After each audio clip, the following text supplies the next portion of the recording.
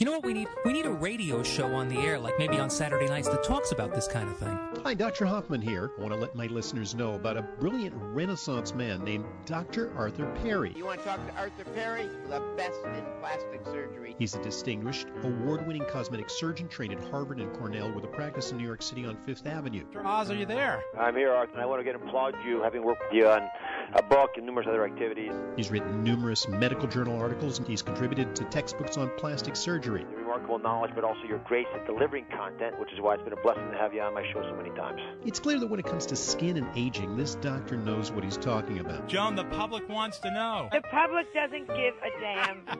As a really, really gifted physician, I want to pay you the highest tribute I can give to a surgeon, which is when people come to you, they don't come for an operation, they come for an opinion. And that's why I trust you with my friends and relatives. When I was a resident at the University of Chicago, we had a... That means you're smart. I didn't realize we were going to get the Michael Jordan of plastic surgeon. 90210 bows to this guy. And welcome. This is Dr. Arthur Perry, and this is What's Your Wrinkle? Right here on WABC, where the phone number is 800-848-WABC. So give me a call, and we're going to talk tonight about all sorts of fun things. We are going to talk about you, about your skin. We're going to talk a little bit about fat reduction. It is the time of the year that people start thinking about maybe getting rid of some of those extra pounds that they put on during the summer. Yes, it's true. Happens all the time. At the end of the summer, people, the exercise program kind of wanes and the pounds collect. And here we are. It's almost winter, and we're looking at ourselves, and it might be time to do something about that fat. Well, my name is Dr. Arthur Perry. We're having a few technical difficulties tonight, so you'll hear a change in the quality of the sound, but hopefully we'll get that rectified very soon. Once again, the phone number is 800-848-WABC. And what we're going to be doing tonight, as in previous weeks, we're going to be giving away bottles of Nighttime. Nighttime is that nourishing serum for the skin. And by the way, we're also on at KFNX in Phoenix, not Cleveland yet, but we're working on it. KFNX is a new affiliate, and they're not suffering the way we are in the New York area, that's for sure, because, boy, has it been cold the last week or so. It was very, very cold. I guess it was in the 20s yesterday. Not good for your skin. So we're also going to talk about winter skin because, boy, you're going to get it. If you don't have it already, you're going to get winter skin, and those of you who have it know exactly what I'm talking about. So during the show today, we're going to talk about you. We're going to talk about fat. We're going to talk about winter skin. We're going to talk about a skincare program. But we need your phone calls. And once again, the phone number, nationwide, coast to coast, whether you're in Phoenix, basking in the sun, because it's 4 o'clock in Phoenix, or if you're in New York, bundled up with your winter coat on, well, the phone number is 800-848-9222, 800-848-9222. Give me a call. I'd love to answer your questions. See if you can stump me. You know, I don't think it's been done yet. I shouldn't say that because tonight will be the night. You'll ask me about something I know nothing about, but I've been doing pretty well with 9 years on the radio. We're going to have our 9th anniversary in just 3 weeks. So it's a long time on the radio, and I love answering your questions. 1-800-848-WABC, 1-800-848-9222, and that includes you in Cave Creek. So go ahead and give us a call. All right, well, let's talk a little bit about fat. Why do we like it so much? We do. If you've ever seen an animal, now this gets a little funny to talk about, but if you've ever seen an animal eat another animal, what do? They go right for the fat first. And why do they go for fat? Because fat tastes good. It tastes good because we are genetically programmed to eat the most calorically dense substances we can possibly get our hands on. And the reason for that is because in nature, it's a survival of the fittest, and we're trying to fight for food. Now, hopefully in our civilized society, we don't have to do that anymore, but our bodies are still programmed the way they were 10,000 and 15,000 years ago to eat the most calorically dense substances, and that's why fat tastes so good. There's no other reason for that. So whether you eat bacon or cheesecake, well, it's quite fattening, and that has more calories than protein, more calories than carbohydrates. What does that have to do with the fat on your hips? Well, your body wants to store fat because, again, in nature, who knows when the next meal would be coming. And so because 10,000 years ago, humans only lived to about age 20, we didn't worry about heart disease and diabetes and things of that nature. We worried about where our next meal was going to come from, and if we could put on some pounds, particularly this time of year, put on the pounds this time of year, because there might not be food coming for a week or 2 weeks. So those of us, your ancestors, who had fat around the hips and fat on the belly and fat in other places, could survive longer in times of starvation. Well, again, what does that have to do with liposuction, which is what I'm about to talk about? Well, liposuction is a method of getting rid of the fat that your body wants to put on. And why would we want to do that? Of course, we all want to look better, and hopefully we're not going to be facing those weeks or months of starvation the way our ancestors many, many years ago did. So 27 years ago, liposuction was introduced in the United States. And by the way, you're all saying, he pronounces it liposuction. I thought it was liposuction. And in fact, back in the 1980s, everybody called it liposuction because the word is lipid. It's not lipid, right? Lipid, that's what fat is. And in Chicago, where I did my residency, then, well, certainly we had liposuction coming in. In 1983, it was introduced in Chicago and most of the country. By 1985, it was the most popular cosmetic surgical procedure in the United States and around the world, because with liposuction, we could suction out small amounts of fat around your hips, around your belly, right in your neck. Those are the most common areas. Through very tiny incisions, we could suction those out safely. And over the years, we suctioned more and more fat. It got to be kind of like a space race in the 1980s, who could suction out the most fat safely. And there were a lot of problems when we started suctioning out lots and lots of fat. But liposuction certainly is a very safe procedure when it's done properly by a board-certified plastic surgeon. It's an outpatient procedure. Through tiny incisions, quarter-inch incisions, we can suction out certainly 4 or 5 pounds of fat very safely, and you can go back to work or go out just days later. Now, if we want to suction more than that, then it might be a good idea to have the procedure in a hospital.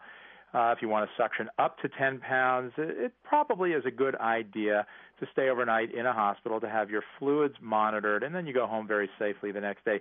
Over 10 pounds of fat, quite honestly, I think you should be on a weight loss program as opposed to having liposuction. Now, we're going to take some phone calls, and then after our break, we're going to talk about other methods of body contouring, tummy tucks, and that new one, UltraShape. But let's talk to Linda. Linda, what can I do for you? You've got, what kind of a problem do you have? What's your wrinkle, Linda? Linda, are you there? Yeah, I'm here. Am I on? Go right ahead. What can I do for you? What's the easiest way to get rid of a keloid? Does it have to be surgically removed? Can it be lasered? I mean, what's the procedure? Okay, where are your keloids, Linda? There's one, it sits like the base of my neck. Okay. Now, let me educate the public. A lot of people don't really know what keloids are. They hear the term, but let's let everybody know what keloids are. Now, scarring is a normal part of healing. We know that. We all make scars, but when we make red raised scars, they can be called hypertrophic scars. That's not a keloid. Keloids are actually tumors of the scar tissue. They're benign tumors of the scar tissue. Now, we're going to have to take a very short break. Now, Linda, I want you to hang on the line. Hang on through our 3-minute break here when we hear some commercial messages. And then we're going to come back and we're going to talk about keloids, what they really are, and how, if we can get rid of those. My name is Dr. Arthur Perry. This is What's Your Wrinkle right here on WABC and KFNX, Phoenix and New York. We're going to take a short break, and then we'll be back. The phone number, 800-848-9222, 800-848-9222. 9222. We'll be back. You're listening to What's Your Wrinkle with Dr. Arthur Perry. What's your wrinkle? And we are back. This is Dr. Arthur Perry. We've got our technical difficulties all solved thanks to the great engineers at WABC. So my name is Dr. Arthur Perry.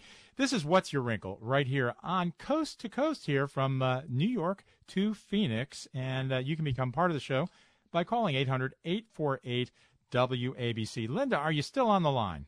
I'm still here, yeah. Okay, so we were talking about scars. We were talking about keloids. So now, if you have a scar that's red and raised, but kind of stays within the confines of the original scar, then that would probably be called a hypertrophic scar, treated very differently than a keloid. Now, a keloid, by definition, is a tumor, and it grows beyond the borders of the original scar. So we've all seen people who have had their ears pierced, and they get this golf ball-like thing hanging from their ear. That's a keloid. Now, it is, unfortunately, still an unsolved problem in plastic surgery and in dermatology. There are some treatments. If we try and excise those keloids, that means if we try and cut them out, they come back in about 50% of people. So that's, kind of rolling the dice. And when we do excise those, sometimes the scar, in fact, usually the scar is even bigger than the first time. So another treatment is the tried and proven steroid treatment. Steroids are injected into the keloids. They can shrink keloids. And unfortunately, it has to be done probably about twice a year, sometimes even more. Little bits of steroid injected into the keloids just to control them. It doesn't get rid of them, but it can shrink them.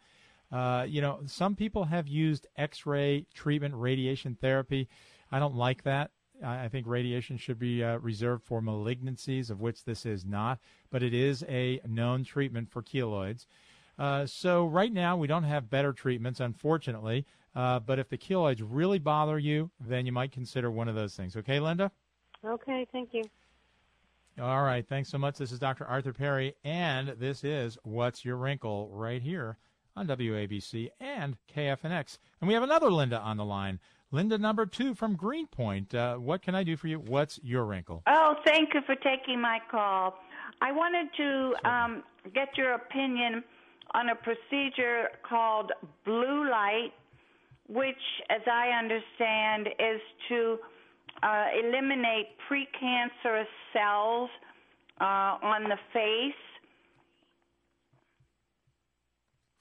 Okay, now it's not blue light, is it? It's blue light is what's used for acne, and I don't know if could you have stumped me here? Is there a blue light for precancerous cells? I'm not sure about that, but we're going to look that up. Now, I think, however, you have that a little bit wrong. I don't believe that any light therapy can eliminate precancerous cells. Do you know specifically the name of what you're talking about?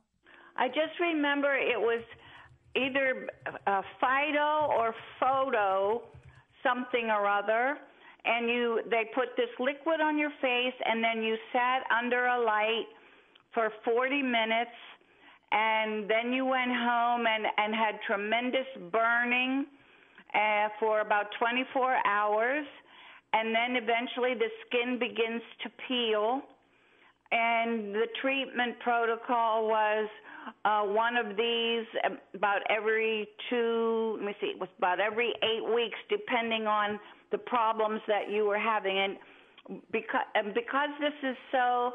Now, let me just interrupt for a minute.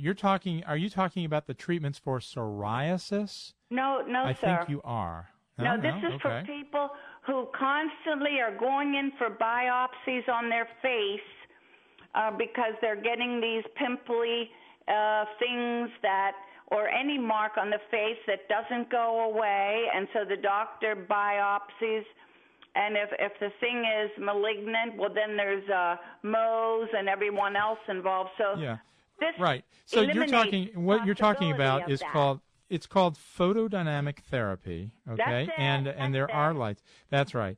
With a chemical called amino levulinic acid, okay, LA. Now, this is done strictly by dermatologists. Plastic surgeons do not get involved in this. And it is known, okay, I didn't quite understand what you were talking about initially, but this is one of the things that can possibly be used for premalignant things. So you're correct there. But there are, for the most part, better things. As a plastic surgeon, I would not get involved in that. I'd send you to a dermatologist. However, it is known to be effective. But there are things that are better, in my opinion. So if you get these things called actinic keratoses are premalignant, and they can develop into squamous cell carcinomas of the face. Now, there are different things. There's something called Effudex. That's a chemical that's used on the skin. And there's a new one called Picado. Sounds like something in an Italian restaurant. That only requires 3 days of treatment on the face and 2 days on the body. Those are other methods of destroying premalignant things. There's cryotherapy, which also turns out to be very, very effective in destroying actinic keratoses. Those are those premalignant things. So I do believe that's what you're talking about. I think there are better things, which is why that is not particularly popular.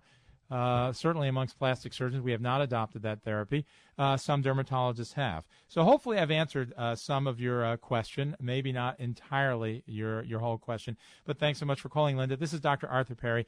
This is What's Your Wrinkle right here on WABC, KFNX, New York, and Phoenix. So we have just a little bit of time before we go to our break. And when we return from the break, we're going to be talking in New York. We're going to be talking a little bit about lung cancer. In Phoenix, we're going to be talking about your skin. How do I do that? It's magic.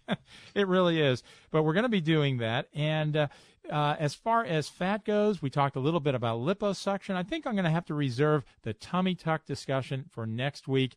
And that new thing that I've been doing so much of, UltraShape, that is the non-invasive therapy. We're going to have to devote an entire show to that. I'm Dr. Arthur Perry. We're going to be back in just a few minutes. Stay tuned. You're listening to What's Your Wrinkle with Dr. Arthur Perry. What's your wrinkle? And we are back. This is Dr. Arthur Perry, and this is What's Your Wrinkle? Now, before we get into our very interesting upcoming segment on lung cancer, I do want to just clarify the answer that I gave to Linda a couple minutes ago about photodynamic therapy. The words she chose kind of confused me a bit, and I know exactly what she's talking about. And this is a therapy that is in use mostly by dermatologists. I don't know any plastic surgeons that do this for actinic keratoses. Those are those premalignant things on the face that can develop into squamous cell carcinoma. It turns out that it is a very effective treatment, but there's controversy. There's controversy whether or not photodynamic therapy is any better than cryotherapy. There was a paper a couple years ago that said, yes, for individual spots, it's probably a little bit better than cryotherapy because with cryotherapy, that means freezing these things off. You might get a white mark on your face. That's the problem because when we freeze, sometimes the freezing can go a little too far. However, for widespread, there are people that come in and they've got 10 or 20 of these actinic keratoses, and for those, freezing turns out to be a better solution. Or something like what I mentioned to you a little while ago, Effudex or Picado. This is Dr. Arthur Perry. We have on the line Dr. Sabiha Hussain. Sabiha, I'm sorry to mispronounce your name. She's an assistant professor of medicine at Robert Wood Johnson Medical School, and we're going to be talking about a very serious subject this evening. We're going to talk about lung cancer, which is a subject that I have a great interest in because I've had lost, unfortunately, my father earlier this year, and he did have lung cancer, although that wasn't the cause of his death, but it certainly was a big thing in his life. Dr. Hussain, are you there? Yes, I am. Well, thanks so much for taking time on this Saturday evening. So how many people every year in the United States develop lung cancer? Do you know?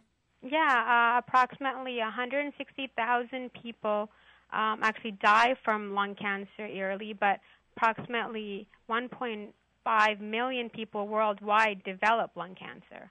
So, and that's actually the leading cause of cancer deaths in both men and women, not only in the United States, but worldwide.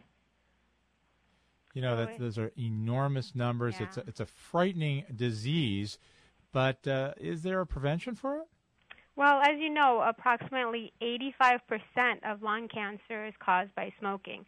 So, of course, quitting smoking and avoiding as much secondhand smoke as possible would help with prevention. But there is a subset of individuals, approximately 15% of individuals develop lung cancer, and they've never smoked. And that's related more to pollution risks, something like biomass exposure that's happening in the third world where people are cooking with different things like dung and then also radon exposure. So there is a subset of patients where it's really not preventable, but a large portion of individuals, 85% of individuals, can actually prevent by quitting smoking or never starting to smoke.